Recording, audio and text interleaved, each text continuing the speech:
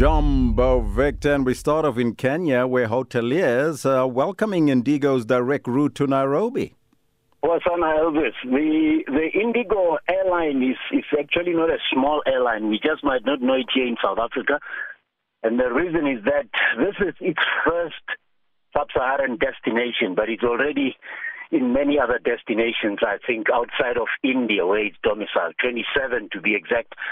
At one point, I'm sure it was having more than 50% of the Indian market, because it's a low-cost airline, and low-cost airlines tend to go further because they offer the basic, which is flight, cutting out the frills. But the hoteliers are seeing an opportunity here because apart from the other airlines that fly to Kenya, including Kenya Airways itself, this is an addition. And India, as part of the BRICS nation or BRICS countries, Elvis, is showing that Africa must take the developing countries as seriously as sources of tourism as it does for the European and the North American markets. Staying in Kenya, the High Court there puts a hold on the President Ruto's finance bill. Yeah, this is a slap in the face, but it was always going to be a long shot, Elvis. After winning elections, President William Ruto said, he said we need extra tax revenue to fund the development, especially the low-cost housing or the housing developments that didn't start under his government, but even during the government of Uhuru Kenyatta, rather. But he was going to introduce, I think, a 1.5% housing levy that employers were supposed to deduct. And I think he was trying to increase VAT on petroleum products from 8 to 16 or 15%. So that was going to be a steep rise in the cost of living or the erosion of the Kenyan spending power. So opposition mounted a huge campaign against it.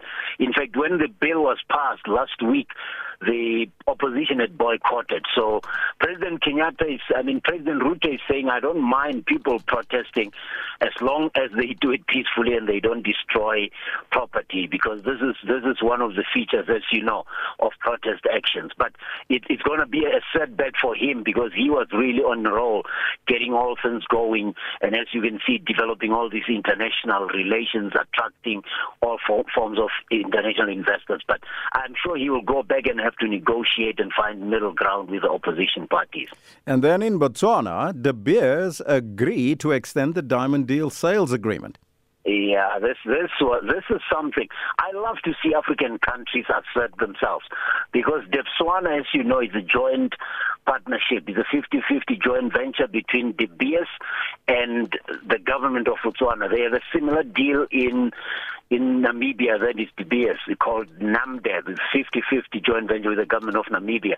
But the problem was, although it was a 50-50 joint venture, Botswana was only getting 25% of the rough diamonds. And just keep this number in mind, 70% plus of De Beers' total production of diamonds comes from Botswana. So Botswana saw it as a raw deal that they were getting, and they threatened they wouldn't renew their mining license, which they have now renewed for 25 years. And they are renewing the sales agreement up to 2034 or the beginning of 2034. But they got a better deal for themselves, that they'll be getting more than the 25% of the rough diamonds that they were getting. So I love to see countries do exactly this. This is an example of what Africans can do. When you have resources, you don't need to get a raw deal. It means the Botswana people have been, shall I say, swindled of their diamonds if De Beers was willing to negotiate and come to a settlement.